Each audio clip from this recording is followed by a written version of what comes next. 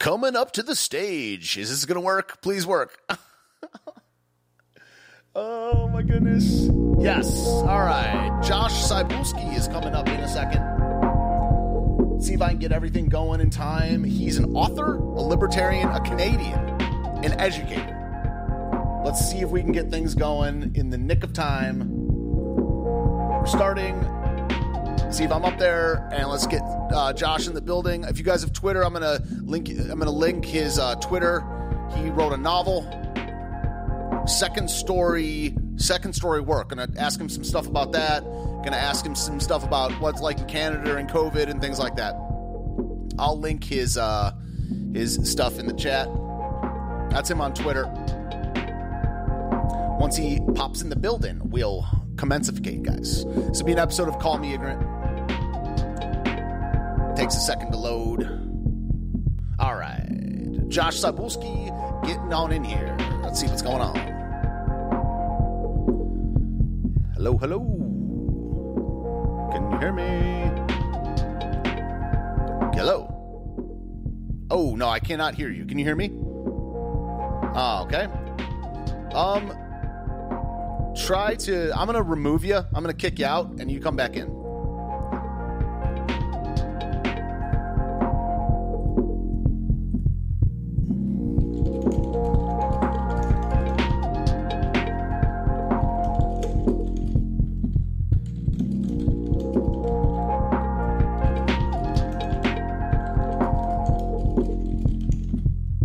All right.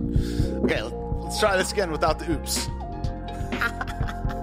It's always something. All right, let's see if we got it. All right, hello. Hey, Josh, how's it going, man? Welcome. Good, buddy. How are you? Pretty good. So thanks for coming on.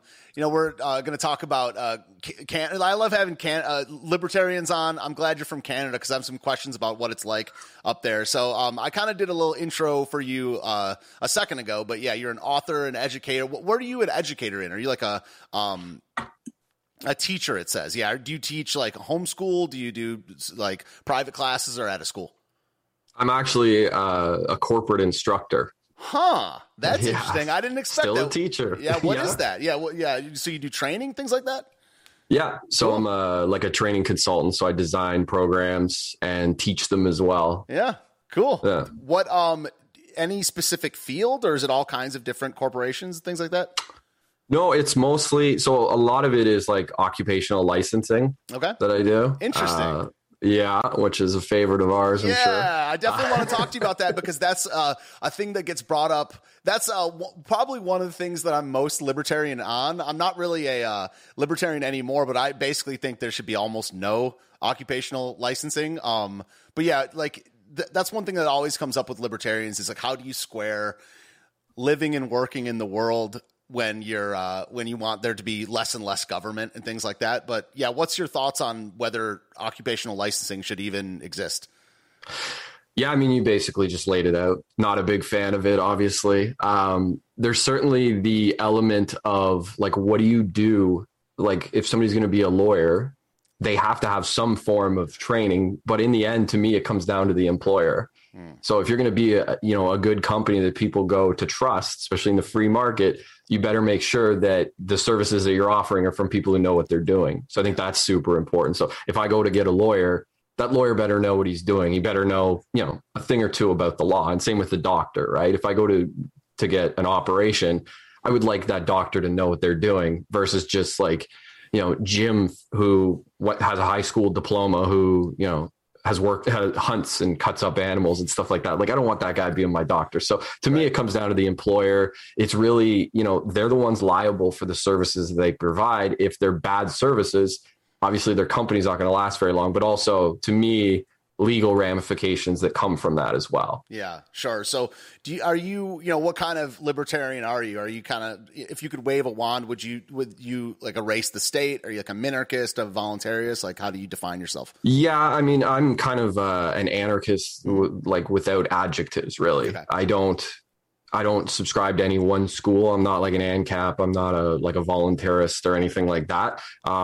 It depends on the day, really. Like, and it's funny too, in my book, the main character does that. And I've had a few people reach out to me and ask me about that, like if it was on purpose. Because the main character, Derek, describes himself as an ANCAP at one point, but also he mentions that he's an agorist, and he also mentions that he's a voluntarist. And I did that on purpose because I go through that every day. Where I'm like, I feel like I'm an agorist. And then I'm like, nah, I mean, I'm like really, I'm just kind of schizophrenic when it comes to the whole idea of anarchism. Like, I don't know. I always find flaws in certain schools of thought. So I kind of dance from one to the other. So I just say I don't have any adjectives. Yeah, I gotcha. And this came up the other day in an interview. That's kind of what, to me, one of the distinctions between an agorist and an ANCAP or an anarchist is where, we're not in an anarchist society right now. We're nowhere near to it. We're nowhere near to like a voluntary society where the government is going away. But you can't be an agorist unless you're practicing agorism in your daily life, like actively trying to like get around the financial system. So to me, it kind of seems like agorism, while it's an ideology, is kind of a practice, like whether it be doing stuff under the table or barter system and things like that. Do you see where I'm coming from on that? Yeah, absolutely. I always make the joke to my friends that everybody's an agorist. It just depends what you're talking to them about, because everybody does that where they, you go sell something on, Craigslist or Facebook or what have you, and you're kind of keeping the state out of it when you make that transaction, or you do under the table work, like you mentioned, same idea, right? Mm-hmm. So to me, everybody at some point in their life is an agorist. It's just a matter of like, do people practice it every day? And like a hardcore agorist would, they practice it every single day, right? Like that's their philosophy. That's the life that they live. I mean, there's parts of my life that I do that. Like I'll, go help Buddy make a fence, and then he'll come help me build a deck at my house. And really that is a form of agorism. We're not trading money. We're just trading each other's time, and we're trading each other our labor. Right. Yeah. So I get where you're coming from for sure with that. It seems to me trading labor for labor or goods for goods is kind of even, you can't really escape the fiat, monetary system. I mean, you can get as far as you can from it, but it seems like labor for labor is the closest thing to pure agorism, because you're using their money. I mean, even if it's under the table cash where you don't pay taxes on it and stuff, you're still using their inflated, ridiculous currency. So it seems like, that's why I'm a big fan of indentured servitude. Like you should be able to like get someone on your land and like have a servant that is paying off a debt rather than, and I don't mean slavery, I actually mean voluntary indentured servitude. Do you think, do you think that's a good way forward? Well, I mean, that you do see that from time to time with farms. Like I have a lot of family that has farms, and they used to bring in like workers, people who would come and they'd live for free. It's not free, like you're working on the farm.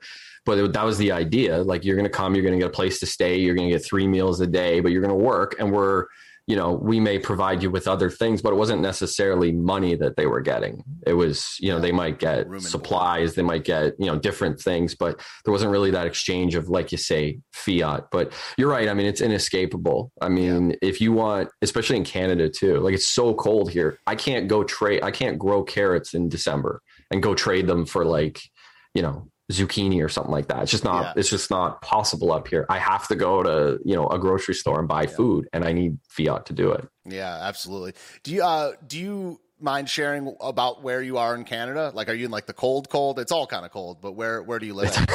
Yeah, it's all cold. I live in Ottawa, the capital. Okay. Yeah. Gotcha. Cool. So, that's very interesting that you wrote, an anarchist or an ANCAP into your book. So, how did, I don't know, like quick little kind of side story that I talk about a lot on my shows. I stopped consuming fiction stuff about 3 years ago. I've got fascinated with history, nonfiction, all kinds of stuff, but I used to be really, really into shows, fiction books. And for some reason, when I got a little bit older, I got really into nonfiction. I've been doing that ever since. But I definitely respect people that write and produce fiction that is rooted in the real. It has to be rooted in the real world a little bit. You're not describing like things that are impossible, but have you talked to other people? Well, first of all, how long have you been writing fiction? And have you talked to other people that kind of don't consume fiction as much and you're trying to pitch your book, you're trying to sell your book, get people into it. Have you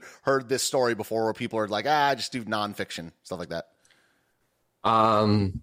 Yeah, a little bit. I think it's mostly people who are kind of disillusioned with Hollywood and they don't want to consume movies and TV and stuff like that. Yep. Yeah, I totally get that. I could understand where people come from. I've really felt that way about movies for a few years. To me, it's not really so much that. It's just more the quality of films has gone so far downhill that I wasn't into movies anymore. And I got really into TV series, like you say. Right now, I'm really into docu-series. So like you say, history. I don't really watch too much fiction TV or fiction movies. I watch a lot of documentaries. Same with reading too. Like I'm reading Chaos by Tom O'Neill for the second time. I don't know if you've read that book, but it's super hard to follow. So I read it once and I was like, I feel like I missed half of what was going on. So I'm reading it again. But it's about the CIA and the Manson murders. Fascinating. It's super interesting. Yeah, it's really hard to follow because there's about 9,000 characters in it. But yeah, like I totally understand where people are coming from. And history is, like you say, way more interesting than fiction. And when I was writing my book, something I did, and people really liked this element of it, or at least that's what they could be lying, but this is what they tell me, is that they liked the fact that I incorporated a lot of real things that happened, especially around Vancouver. I would incorporate a lot of the things that took place because the book happens from 2007 to 2010. And there was a lot going on in Vancouver, which if people don't know, Vancouver's in the western part of Canada. It's basically like on the West Coast. And there was a huge drug war going on in Vancouver from 2007 to, I mean, it's still kind of going on now, just rival gangs and stuff like that. So I kind of dropped my characters in the middle of all of that chaos. And that was something I really wanted to do because to me, it was way more interesting than any fiction that I could write. Yeah. Wow. I never knew that. I mean, it's, obviously I'm American and we make fun of stereotypes all the time, but I honestly, it's hard for me to picture a drug war in a Canadian city, even though it's just a city. We're just humans. So I'm like, isn't everyone nice there? It's so funny that that's always the American interpretation of Canadians is that we're all nice. I actually think, like, if you were to compare Americans to a Canadian, to me, we're way more polite than Americans, but Americans are way friendlier. I don't know if that may not make sense to everybody, but like you talk to a Canadian, they're going to say please and thank you. They're going to hold the door for you. But if you approach them as a stranger, they're going to be very standoffish, and it's just our nature. Whereas if you go to the States, like this has been my experience, they're not going to hold the door for you. And they're probably not going to say please and thank you. However, if like you're walking down the aisle and you're holding on to like a case of Pepsi or something like that, and they know it's on sale somewhere else, they're going to stop you and they're going to be like, hey, you can get that cheaper if you just go over here. And then they'll strike up a conversation with you. And that's been my experience between Canadians and Americans. Wow. Kind of the difference. That's fascinating. I'd never heard that before. I got to think I'll be on the look for that because I have a lot of Canadian friends and people that listen to the show. So that's interesting. So what's your, let me read. I'm going to read real fast your the description. I'm looking at your book on Amazon right now. So wait, First of all, is it Cybulski? Is that how you say it? Yeah. Cybulski. Cybulski. Josh Cybulski's debut novel explores a generation who were told they could do anything. Some did, and without a doubt still are, and some became disillusioned at the first signs of adversity. Meet Sarge, Messi, Hecky, and Arlov, 4 media school grads who head towards the booming film industry in Vancouver. Art is a distant memory as they pursue North Hollywood lights and their spoils of sex, drugs, and let's face it, more drugs. But good luck turns bad in second story work as these young men scramble to sustain whetted appetites that they can never satisfy. Cybulski's gritty tale is one of crime, betrayal, and moral apathy, where the difference between friend and foe is blurred line after line. Sounds really interesting. So what was your writing process like? Like, how'd you develop the story? You probably don't want to do any spoilers and things like that, but just tell us about your book. Yeah, sure. So it actually took me 12 years to write. Wow. Yeah.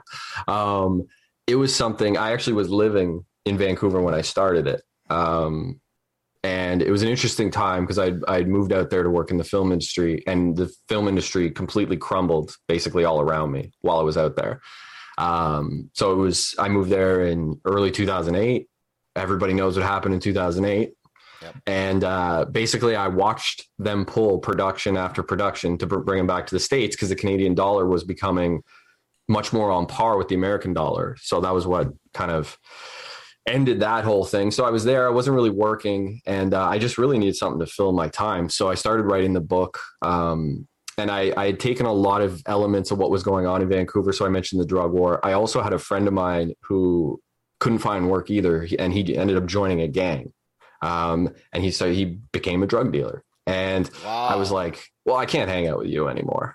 So we kind of lost touch a little bit, and I would run into him periodically from time to time. And it was weird to watch him go from like wearing, normal kind of, ripped clothes because he didn't have any money. And, the next time I'd see him, he'd have like a $600 leather jacket on. And then the time after that, he'd be wearing like an Ed Hardy t-shirt and an Ed Hardy hat, which if you remember Ed Hardy way back, it was like, I don't know, it was like hundreds of dollars to buy an article of clothing. And it was just weird to see him every so often with that little bit more money. And then I saw him driving a fancy car, and it was like, this is interesting. Like I need to kind of incorporate this into what I'm writing. Cause I was just writing notes at that point.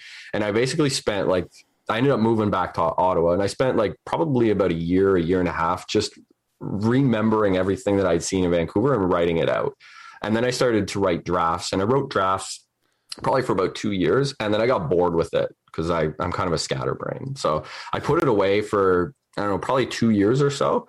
And then I hurt my back, and I got basically laid up for 8 months. And my girlfriend at the time, who's now my wife, was like, why don't you like work on your book? It might give you something to do, some purpose while you're just laying here being a bum. And I was like, yeah, it's a good idea. And from that point, that was 2014. And from that point on, I basically just wrote and rewrote and rewrote. And then when the pandemic hit last year, that was the point where I was like, okay, I'm done writing this thing. I'm going to get it out into the world because people are bored. They need something to do. Maybe I'll, have better luck trying to sell it when no one has anything to do. So I put it out, and, the feedback's been incredible. I've been very, very fortunate, but I got lucky in the last couple of years of writing it that I got to talk to a guy who had actually robbed a bank. And had gone to jail. So I was fortunate to talk to him. A guy I'd known years ago, I'd worked with, had got busted for dealing meth, and he'd gone to jail for 6 years. So I got to talk to him.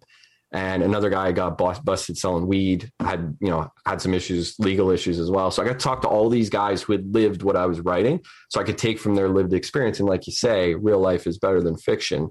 So I was able to incorporate that as I wrote my later drafts, which made the book, a hell of a lot better. Wow. So okay. So what happened with your friend? Did he ever get like in trouble? The guy who all of a sudden was driving like a nice car, and did you ever figure out what happened with him?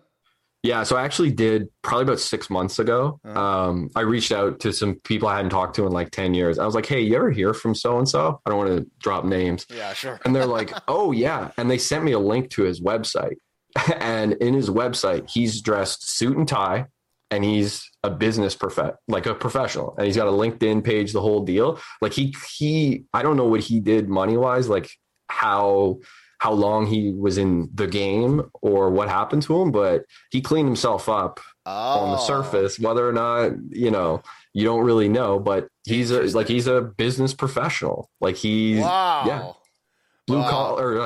collar.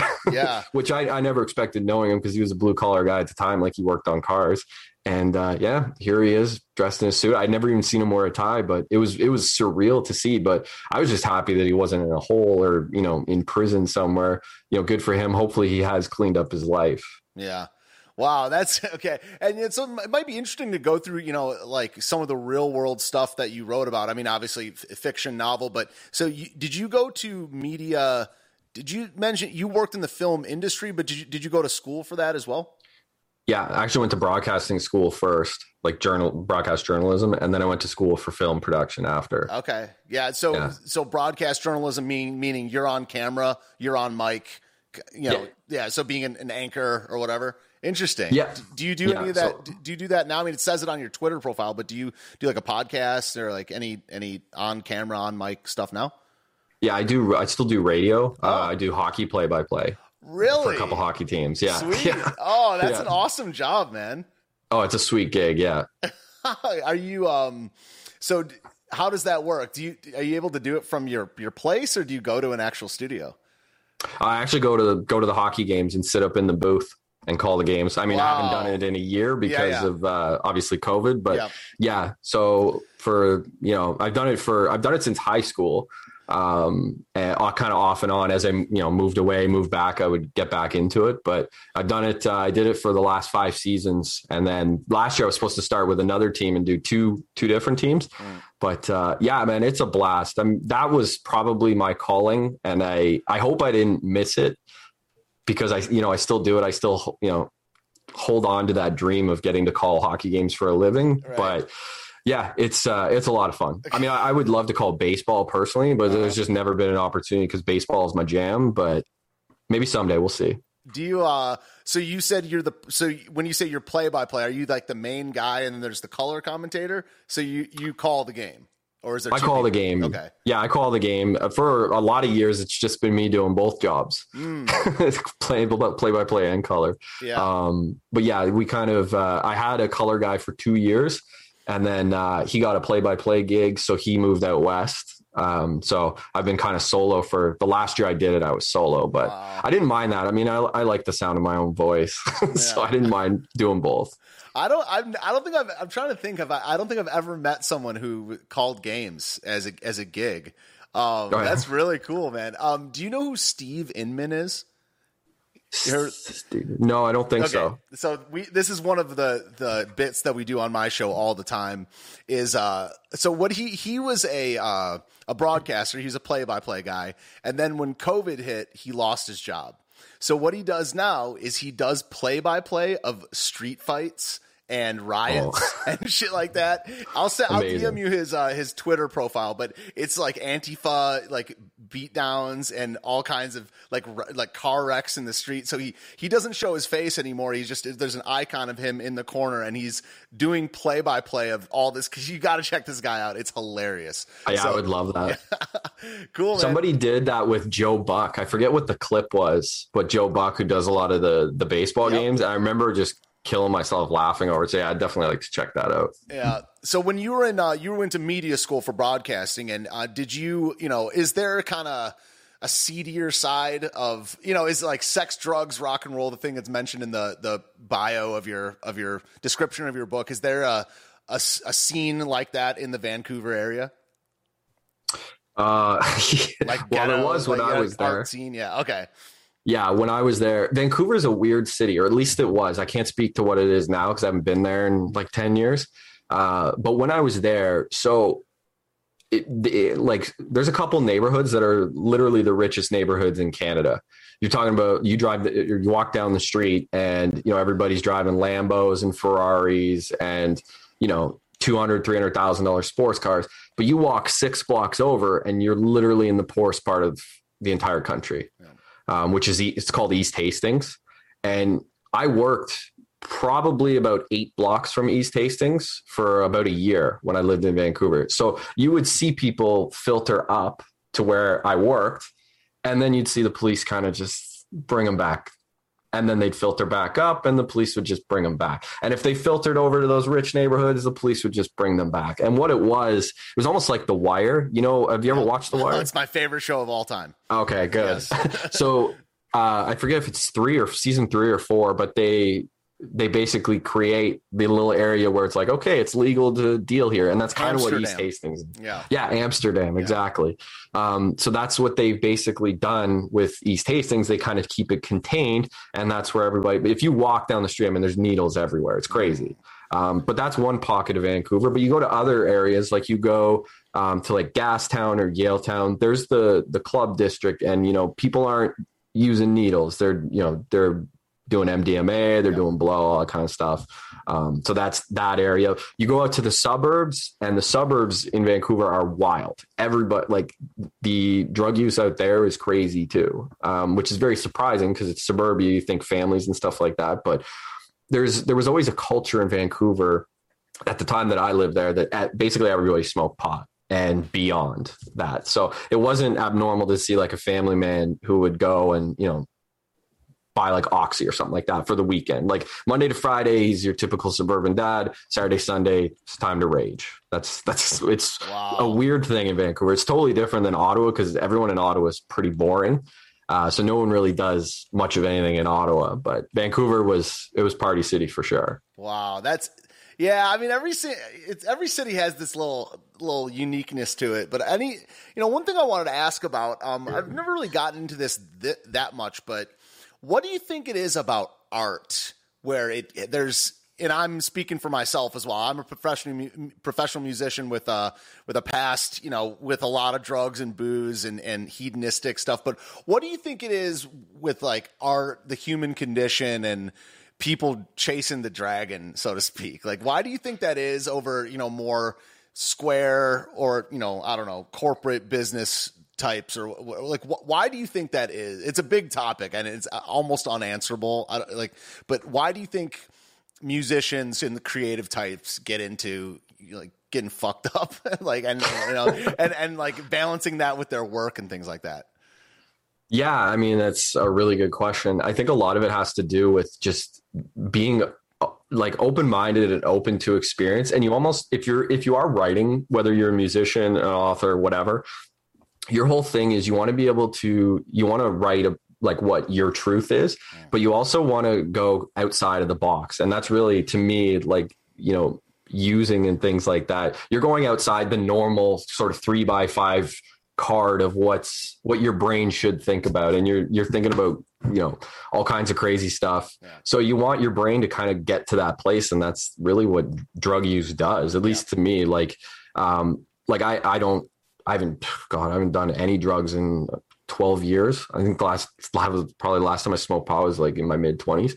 But like, I love having a bourbon and sitting down and writing, and it's not like I get drunk or anything like that, but it just helps me kind of get out of my normal brain waves, like what I would typically think about, and just expand into something a little bit different. So that's kind of why I think people do. I also think too, like, you're just in a scene where everybody's just trying to have a good time, and creative types tend to be a little bit more depressed. Like because we are thinking about weird things all the time, it kind of takes you to a weird place where, it affects your mental health. So when you let loose, you want to really let loose. And I think that's where kind of the partying and stuff like that comes from, is that you want to feel good, really. Yeah. Do you think that, everyone's got kind of a different theory on like genetics and things like that, but do you think there's a, genetic or biological predisposition to being an artist? Ooh, that's a good one. I think so. I think it's something that you're like, I see it in my daughter. My daughter's 4, and I can see it that she is like, all she wants to do is play music and draw, and she loves to write and stuff like that. And I look at some of my other friends' kids who they're not the artistic type, and their kid wants to play sports. Yeah. They like, I want to play baseball. I want to drive a little car around. Like, my daughter has no interest in that stuff. She's an artist, and that's what I am. My wife is also very artistic too.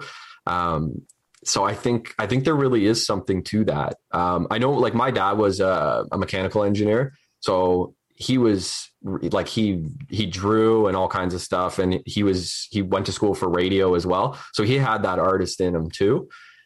So yeah, I definitely think there is something there. And then my brother's also in broadcasting, so he is the writing type, the artistic type, and my brother's a carpenter too. Like, he does all kinds of crazy stuff with wood. So yeah, I definitely think there is something to that. Yeah. Do you think you think it's able to be measured at all? That's a tough one. I go way back and forth on this one. It's very hard to, how would you measure like someone being more into something? How can you measure interest and motivation and things like that? Yeah. Isn't that kind of what the communists tried to do? Like they kind of just keep you on a narrow path. Like, your dad's an artist, you're an artist, or like, I don't think they did that specifically, but it's like, your dad's a scientist, so you should be a scientist. Meanwhile, you should be a janitor. Yeah. Like, you just don't have it. I don't know. That's really tough. The whole idea of like measuring it, I think a lot of parents do that. They do try to measure, because like the whole expression of like measuring up. And when I was a kid, I was always trying to measure up to my father. My father was like a math genius. So I mentioned he was a mechanical engineer. He was also an aerospace engineer. So my dad knew math, and my brother and I both failed grade 10 math. And my dad would just rip his hair out and be like, how is this even possible? Like, he just couldn't understand. And he would sit there for hours trying to teach it to us. And we just didn't get it. And it was, something he didn't pass on. So as far as the artist thing, measuring it, I don't really know how you do it. Yeah.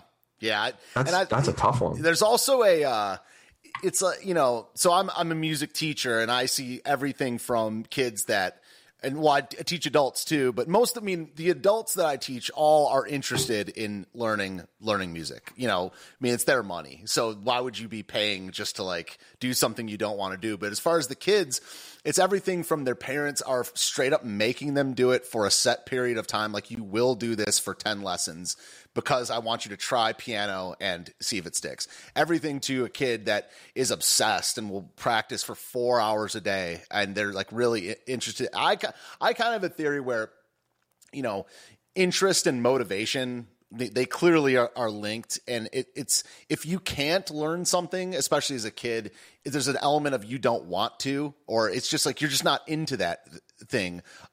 So my question is, for this math thing, when you were a little younger, did you want to learn it? Like, were you trying? Were you saying, hey, I want to learn this because I'm interested in math, or you just wanted to do well? Like, how did you see that correlation back in the day? Yeah, I didn't want any of those things. Yeah. I didn't want to learn it. I didn't care if I did well. I just wanted to get my 50 and move on. Yeah. And that was it for me. Like, and my brother too. Like, my brother and I both knew when we were young, we wanted to be in broadcasting. Yeah. That was our thing.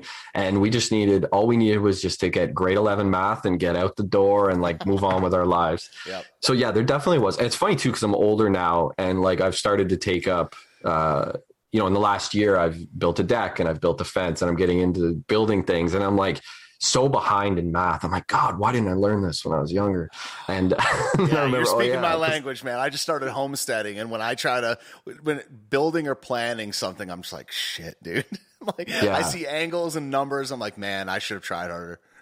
There's so much of it where I just wish I could jump in a time machine and go back and tell my 16-year-old self, like, you're going to need to learn how to change tires and change your oil and stuff like that. So much that my dad was like, come help me change these tires. And I was like, yeah, no, I'm going to go meet my buddies behind the portable, and we're going to go to McDonald's after. So that's cool.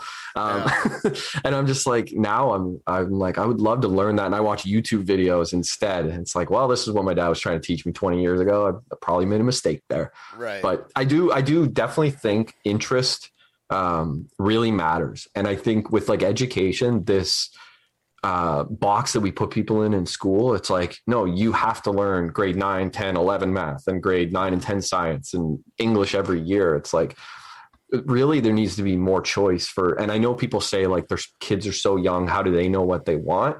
But by the time you're like 13 or 14, your interests, what your interests are. And I think that some choice could be made there with what you're interested in. And going after those things will give kids a lot more purpose than how we have it now, where it's like, you have to learn this math that you'll never use, and you'll have to learn this periodic table that, you're never going to use if you want to be a sports broadcaster or whatever. Yeah, it's a very dumb system. It's very dumb. Yeah, and I actually always enjoyed things like memorizing the periodic table, just because I liked memorizing stuff. I've memorized all the where all the countries in the world are. At one point, I could pick out any continent and just tell you all the countries. Nice. But I never used that. But I was into memorizing stuff, and I was also into impressing people. So I was like, oh, I know where like all the places in Africa are, but like so much of the stuff in the system is dumb from a practical standpoint. Mm-hmm. You have a daughter? You have one child? I have two. Okay. Are you going to plan, like, are you going to homeschool? Are you going to put them in public? Like, what? I'm sure most people these days kind of badmouth public education. I see where they're coming from. I'm one of those people. But what's your plan as far as educating them? Yeah. So right now they're in private preschool. They'll be there till they're both 4. So my daughter is going to school this fall, and yeah, we're not in a position to send them to private school, even though I would definitely prefer that. So it will be public school. Yeah. I'm fortunate that I'm like the poorest person in a very wealthy area of Ottawa.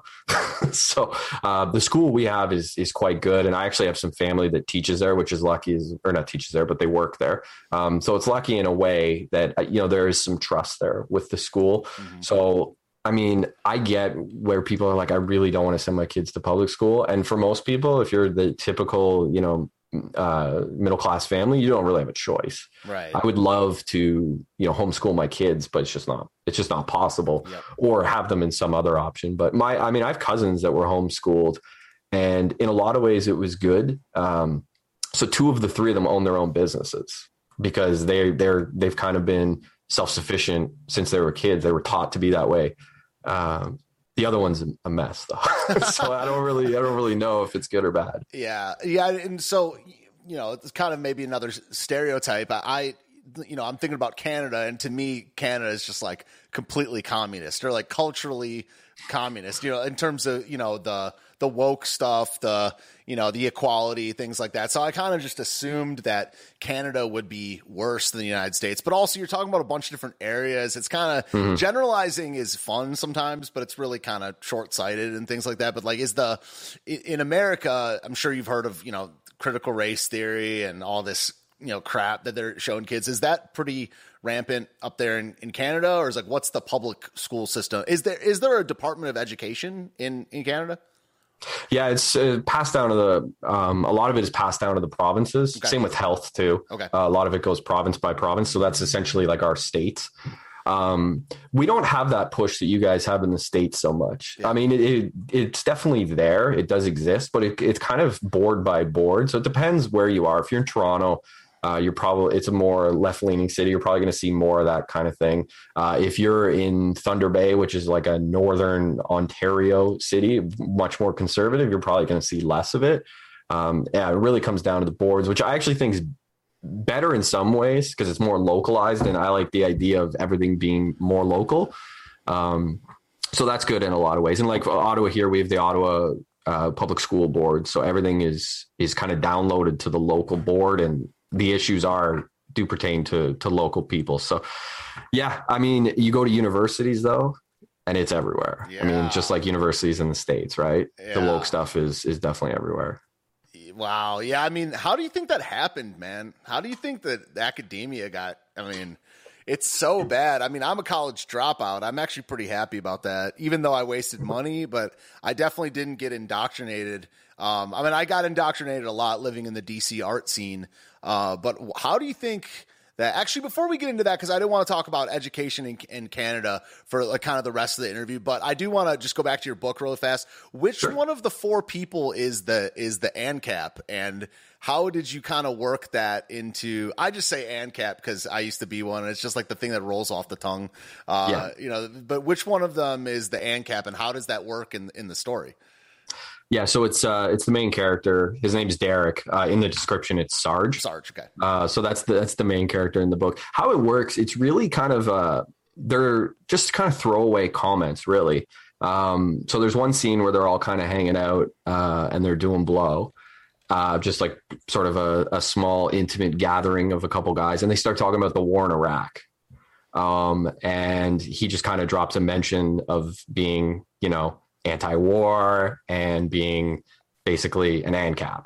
And then later on, it's a scene where his friend has basically become like a full-blown drug addict, and they're almost at a point where they're going to fight, like physically fight. And he just kind of comments, you know what? Like, I'm a volunteerist. I'm not going to force you to do anything you don't want to do. Mm-hmm. So it's little things like that where it's just like he kind of drops it. I didn't want to beat people over the head with it. I wanted to be really subtle with it.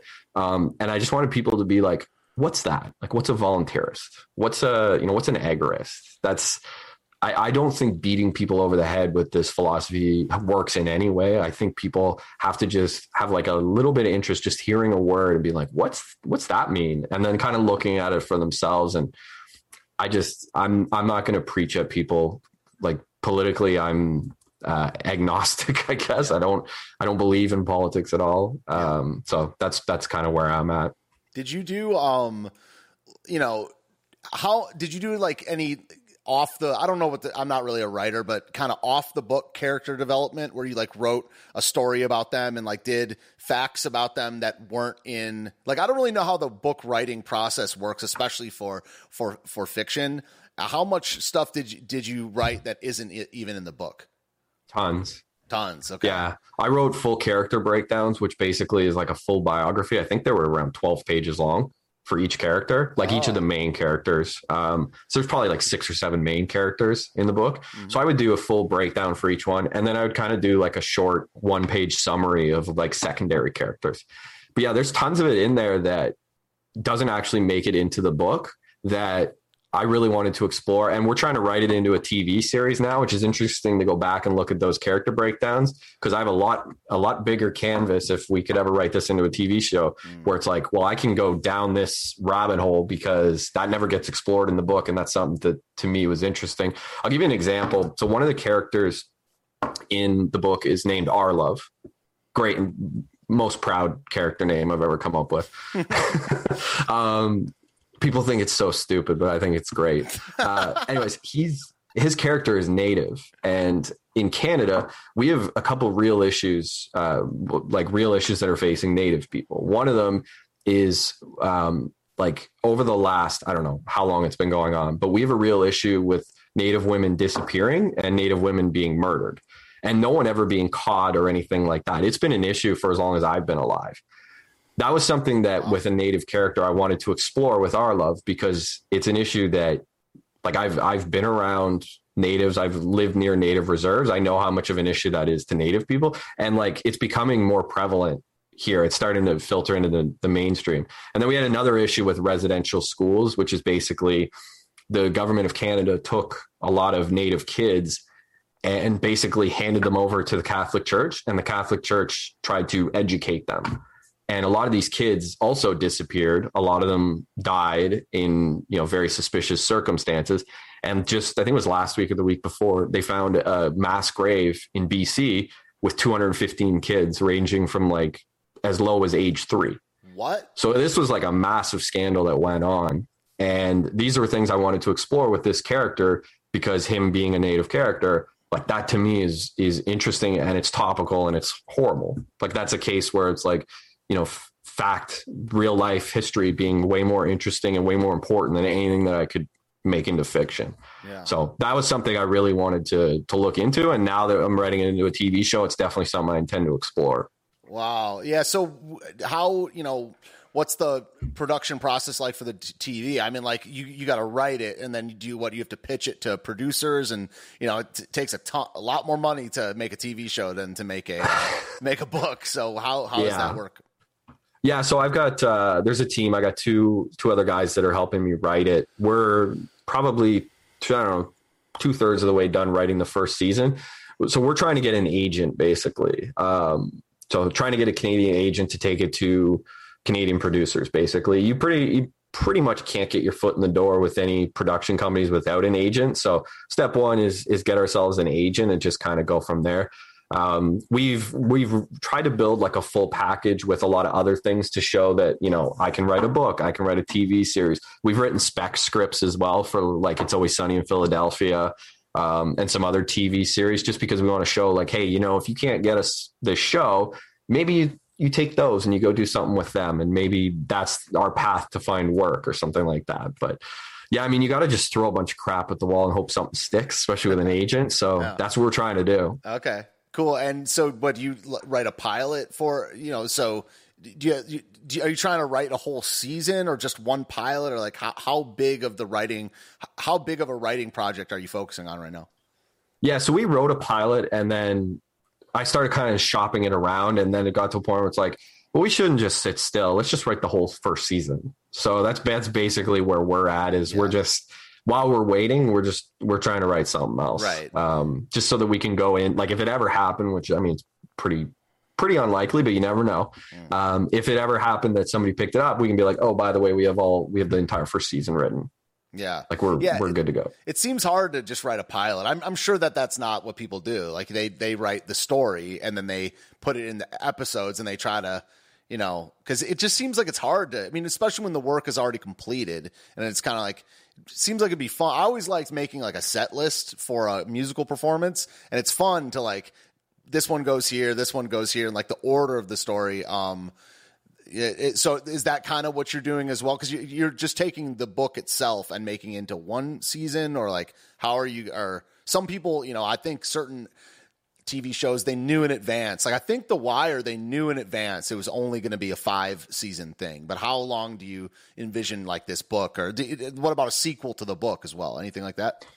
Yeah, so the way I envision it, so you're right with The Wire, by the way. That is the way they looked at it, 5 seasons. And Love that Dominic, show, man. Yeah, that's it's so good, show, dude. Yeah. Dominic West used to joke about it with his agent when he was like, I don't know if I want to sign on for 5 seasons. And his agent was like, this thing's never going 5 seasons. His agent was just completely dead wrong. But yeah, he just didn't see it taking the way that it did. The way I see, like for me with my book, I want to make it into an anthropology series, similar to the way like American Crime Story or American Horror Story is, where it's a different story every season. So my hope is book, second story work would be the first season, and the second book that I'm writing right now would be a completely different story, and that would be your season 2. And then the next book, which I've written a couple drafts of, would be season 3, and then everybody's asking me to write a prequel to this book. So I don't know if I'm going to do that, but that would be theoretically season 4. I just don't know if I'm a capable enough writer to write a prequel, because a lot of it would have to happen in Europe and Poland. And I just don't know enough about those areas. I might have to travel over there if I was ever going to write it. Yeah, it's fascinating. That's the plan. That's the plan. Cool. So let's talk about Canada with the lockdowns and things like that. I mean, sure. Like I said, I'm not a libertarian, but I have a lot of liberty. I used to be a full ANCAP. I'm more what you'd call like a right winger now, but I still think, there should have never been a single mask mandate lockdown, $1 moved around by government. So I'm pretty anti-government. I just don't think it's going anywhere. But, I do this news show every day for a couple hours, and the stuff that we've seen out of Canada, I think it's the worst out of any country, but that's just from what you see in videos and stuff like that. So was it, I don't know, what was it like up there during the lockdown? Am I right that it's the worst of all the countries as far as tyranny, at least with the cops, messing with people? Like, what was it like during lockdowns, and is it still like that? Yeah. So, I mean, up until about January, it was pretty minimal. Like the first couple months were kind of brutal. A lot of businesses closed because they just couldn't cope with being shut down, and there was really nothing in place for them. And then, around June of last year, we opened up for the most part. Like you could go to a patio, you could go to a restaurant. Everything was pretty normal. There were masks everywhere. We started a mask mandate in July. But other than that, I mean, it was relatively normal till about Christmas, and then Christmas hit, and we went full authoritarian at Christmas, so at least in Ontario. Like it's province by province. But they just kept doubling down. And the crazy thing is like in Ontario, for example, Doug Ford is our premier, and we basically, he gets the money from Justin Trudeau, who's our prime minister, and sort of allocates a lot of what is done with it. And he has a lot of people in place, full teams telling him, basically advising him what to do. And he would be advised on all these things. And this is like public knowledge. He would be advised, okay, so we need to do, A, B, and C. And he'd be like, okay, cool, we're going to do X, Y, Z. And then all the public health officials and everyone would be like, no, like that's not what we said. And at one point, I think it was in March, he basically made it the police could pull you over for no reason. And all the public health officials freaked out. Wow. Like literally, it was a stay-at-home order. You literally could not leave your house unless you were going, and you had to, basically you could go do groceries and like go for essential goods. And that was pretty much it. And all the public health officials were like, no, like this is not what we need. This is not going to do anything. And surprisingly, a lot of the police unions, I think it was like 26 police unions, police in city police were like, we're not doing this. And so City of Ottawa was like, we're not going to pull people over for no reason. Like, we're just not going to do that. If we get called by somebody about something, we'll go there. If somebody's breaking, a traffic law, we'll pull them over, but we're not going to just go and pick people at random and just pull them over. That was very surprising to me. And I was really happy to see that. And then he started backstepping little bits here and there because the police weren't going to enforce it. And there was a huge outcry. And then like a month later, I think it was like the start of May, he's like, basically he got more advice from the public health officials. And he was like, yeah, we're not doing that. We're going to shut down golf courses, camping. Like basically what public health officials were saying to him is like, you need to shut down construction sites.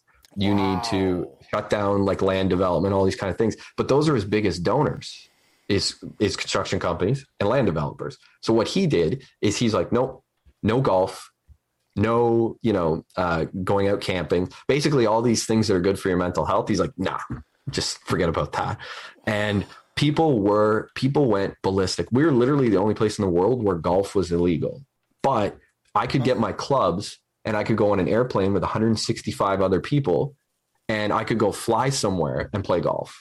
It didn't make any sense. It was insane. So yeah, a lot of the stuff there's a lot that you read that's like the alternative press gets a lot of stuff right, but they also get a lot of stuff way wrong. Sure. And a lot of what was reported is just simply not true. But then the mainstream media, same deal. They're like, with Trudeau and stuff like that, they'd report certain things that he, good things he was doing that really weren't true. And our spending, like as a country, is absolutely out of control. Yeah. I think we racked up like 600 billion in debt in the last 15 months.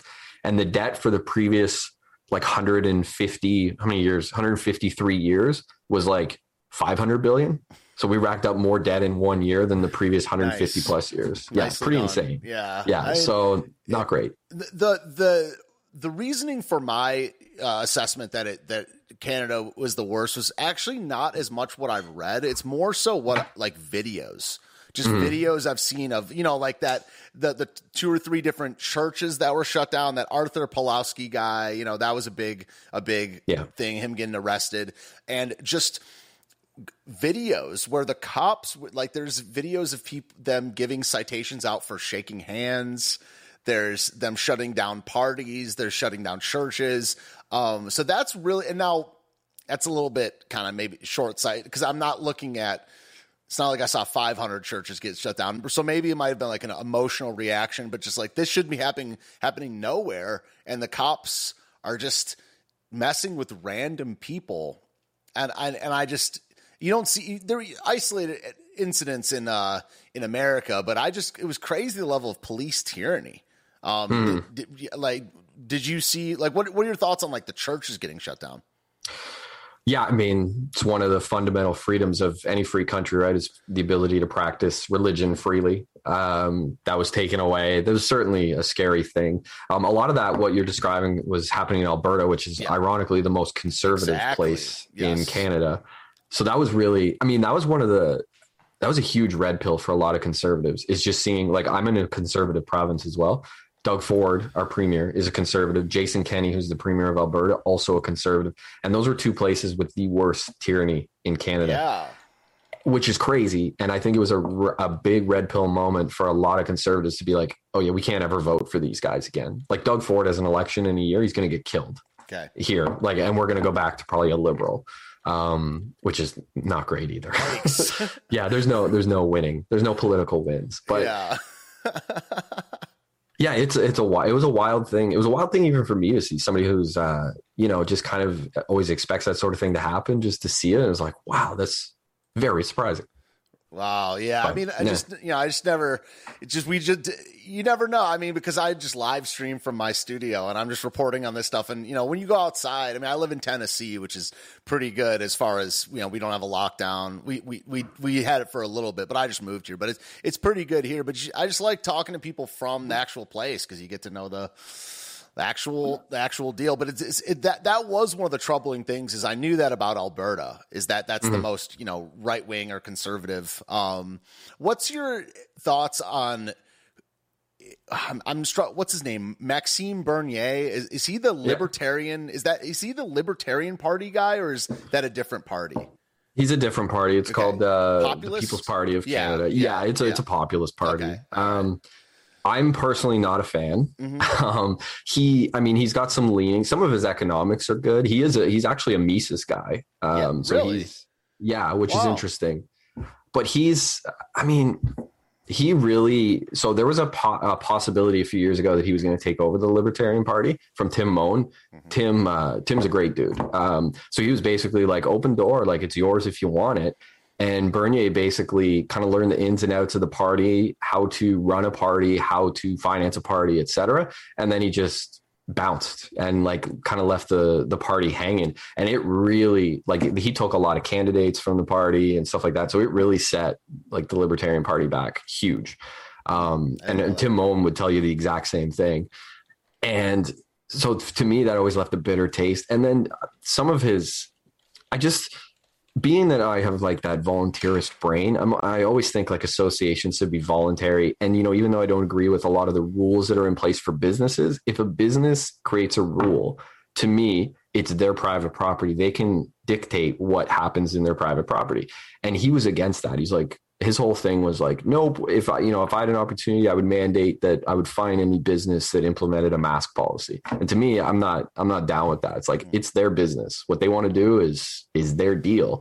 So that was a big part of why I wasn't down with his whole thing. And he held some rallies here too. And just sort of the people that it attracted were not really my thing, but I mean, to each their own. Right. I get why people were upset. And, Tim Moen did some rallies as well.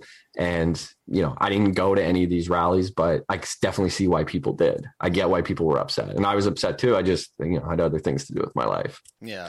Interesting. I don't remember who Tim Moen was. I think he was on Liberty Lockdown. Do you listen to that show? I love Clint. Yeah. He's been on the show like 3 times. He's a good guy. I really like Clint.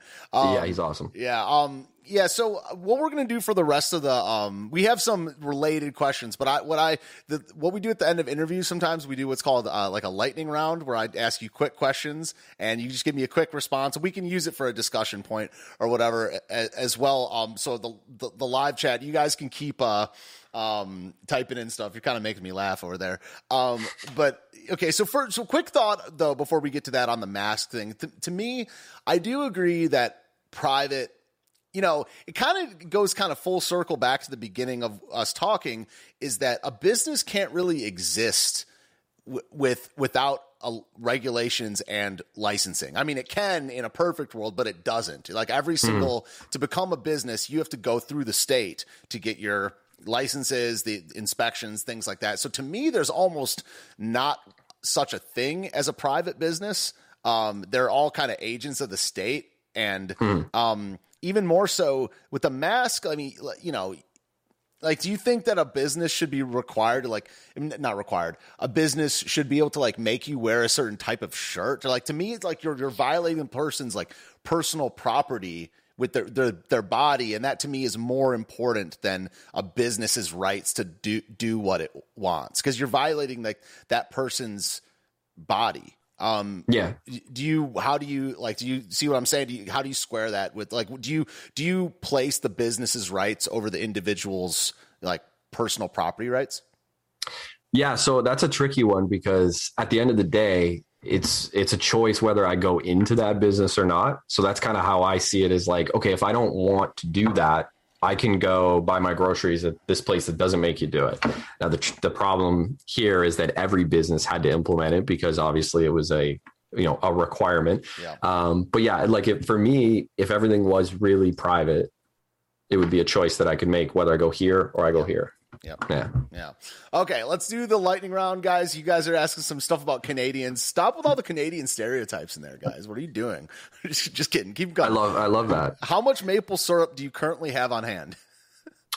3 bottles in my fridge. 3 bottles. Yeah. Okay. Yeah. All right. Is it as popular as people say up in Canada? I mean, to me, it's probably more popular. Awesome. That is great. What is the coldest temperature you've ever experienced? Minus 63.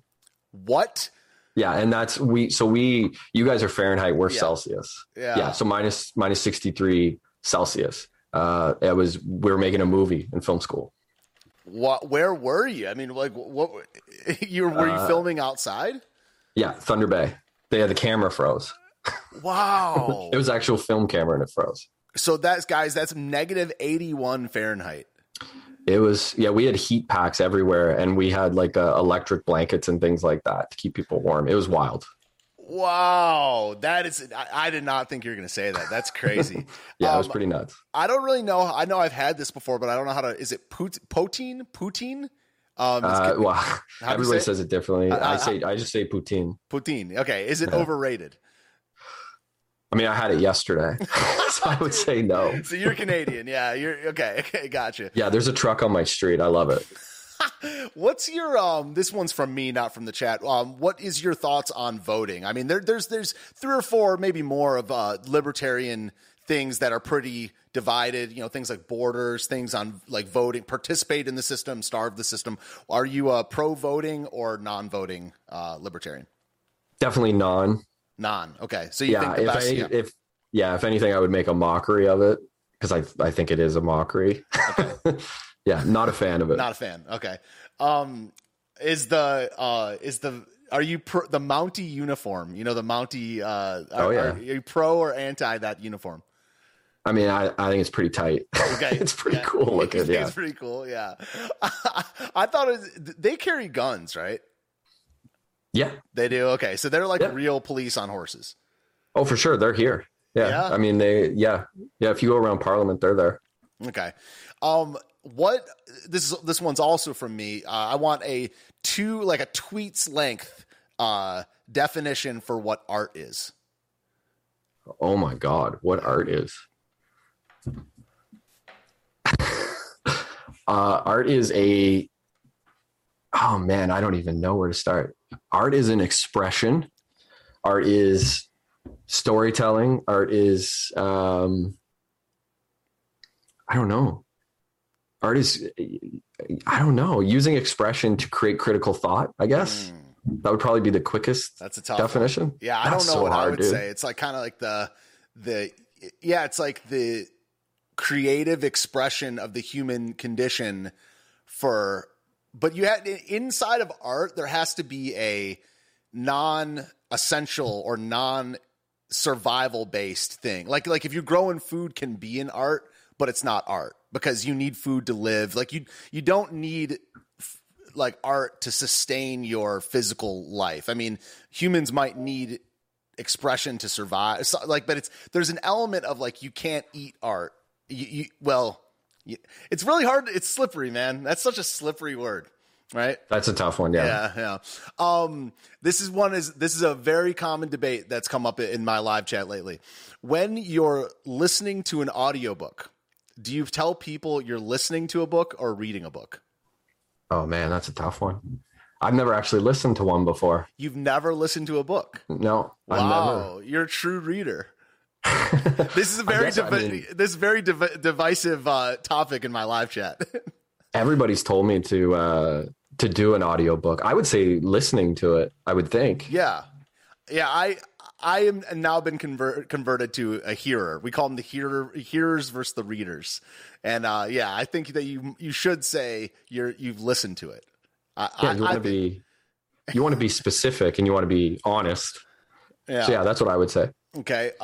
Canadian bacon or American bacon? American bacon. American bacon. Nice. Yeah. Is there Dunkin' Donuts in Canada or does Tim Hortons have a donut monopoly? They don't have a donut monopoly, but they are definitely everywhere. I have not seen a Dunkin' in Canada. There used to be one when I was like 5. But yeah, I haven't seen any in forever. Okay. Just Tim Hortons. Okay. Should the Americans have revolted against the king? Yes. Okay. So we did, this is a good one. What's your thoughts on the current state of hockey? Like, has it declined? Or like, I'm a big basketball guy and I think basketball has gone straight to the shitter in the last 10 years or so. Like, how has the development of hockey gone over your lifetime?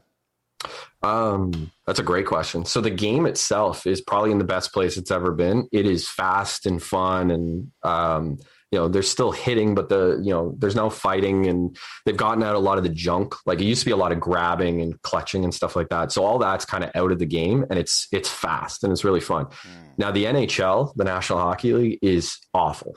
They don't do a good job marketing their stars. They don't know how to market the game to Americans, and the playoffs, the rules completely change from the regular season, which makes it, for if you're just an average fan, it confuses you. You're like, wait, that's a penalty a week ago, and now it's not. What's going on here? Whereas the NBA does a great job of all those things. Yeah. They do a great job marketing their stars. They do a great job of keeping the game consistent. A foul in the first quarter is a foul in the fourth quarter. So if you're just an average fan, you get that. You're like, oh, yep. So it was a foul then, it's a foul now. So yeah, the state of hockey, the league, not so good. The game itself is great. Okay, cool. I had to look this one up. Someone in the chat asked, what's a garburator? I had no idea what a garburator was. Do you know what that is? Nope. I have no idea. That's a garbage disposal. And it says that Canadians, for the most part, call a garbage disposal a garburator. But wow, did you call it? Do you know it as a garbage disposal? Yeah, and I don't really know too many people that actually have one. Yeah, that's interesting. That you educated me. Okay. I also don't understand this one at all. How many Timbits can you get for a toonie? I think it's 10 now. It used to be 20. They used to be 10 cents a piece. What? A toonie is $2. We don't have bills. We have it's like it's a coin. So it's like a silver around a gold, a silver, I've seen circle those. Around gold. Yeah. Okay. So yeah, I think you can get 10 now. Okay. A couple, politics related ones, and then we'll get out of here. What's your thoughts on like peaceful parenting, like spanking, like open palm, full fist? I'm just kidding. What's your thought? Yeah, so I definitely believe in it. The idea of nonviolent parenting, using empathy when you're parenting your kid is super important. Especially with the world that they're going to grow up in. They don't, the world is hard and they're going to deal with a lot of stress and difficult things. So to come home, they should come home to a safe place that's peaceful and calm and a place that they can be themselves and feel open. Okay. What's your thoughts on Justin Trudeau? We'll just say not a fan. Not a fan. Okay. No. All right. Last question, then we'll get you to plug your work and stuff like that, because this is going to be a podcast in a couple days. So make sure you tell the audio listeners as well. What is the worst libertarian stereotype and the best libertarian stereotype? The worst one. The worst one is just people asking about the roads. That's the worst one. Yeah, roads, dude. That's a meme in itself. In this roads, roads. Yeah. Who will build them? Yeah. What's the most accurate one? I would say when people call us autists. I would say that's great answer. That's pretty accurate, I think. Yeah. Nice. All right, cool. Yeah. We have one last quick one. Sure. Chilaga says, when I lived in Canada, I was a beaver instead of a Boy Scout. Did the beavers still exist? I think they do. I was one too when I was a kid. Cool. Yeah. Very nice. Yeah. That's awesome. All right, Josh. Well, it was great having you on, man. You're welcome back anytime. Why don't you tell people how to find your stuff? I'm going to link your book and things like that in the live chat and in the description later. But yeah, how can we reach you online? Yeah, absolutely. So you can find me on Instagram, author Josh Sobalski. Facebook, I have a Facebook group as well. Same thing, author Josh Sobalski. And then the Twitter as well, author Josh Sobalski. Cool. Sounds good. I'll make sure I link all that stuff later. Thanks for all the info on Canada and things like that. It's always nice to have a person from a different country on to, talk about the mundane as well as the serious. So have a great day. All right. Yeah, you too, man. Thanks a lot. And say hi to Clint for me when you're talking to him. I will. Absolutely, man. I'll tell you say hi. Dude. All right. Peace Thanks out. a lot. See you, man. Bye. Later. All right. Oh, I did the music right, too. I did the music right. Oh, guys, I'm getting better. I'm constantly improving my game. Constantly improving. That was interesting. Yeah, I like Josh. That was cool. I love stereotypes so much.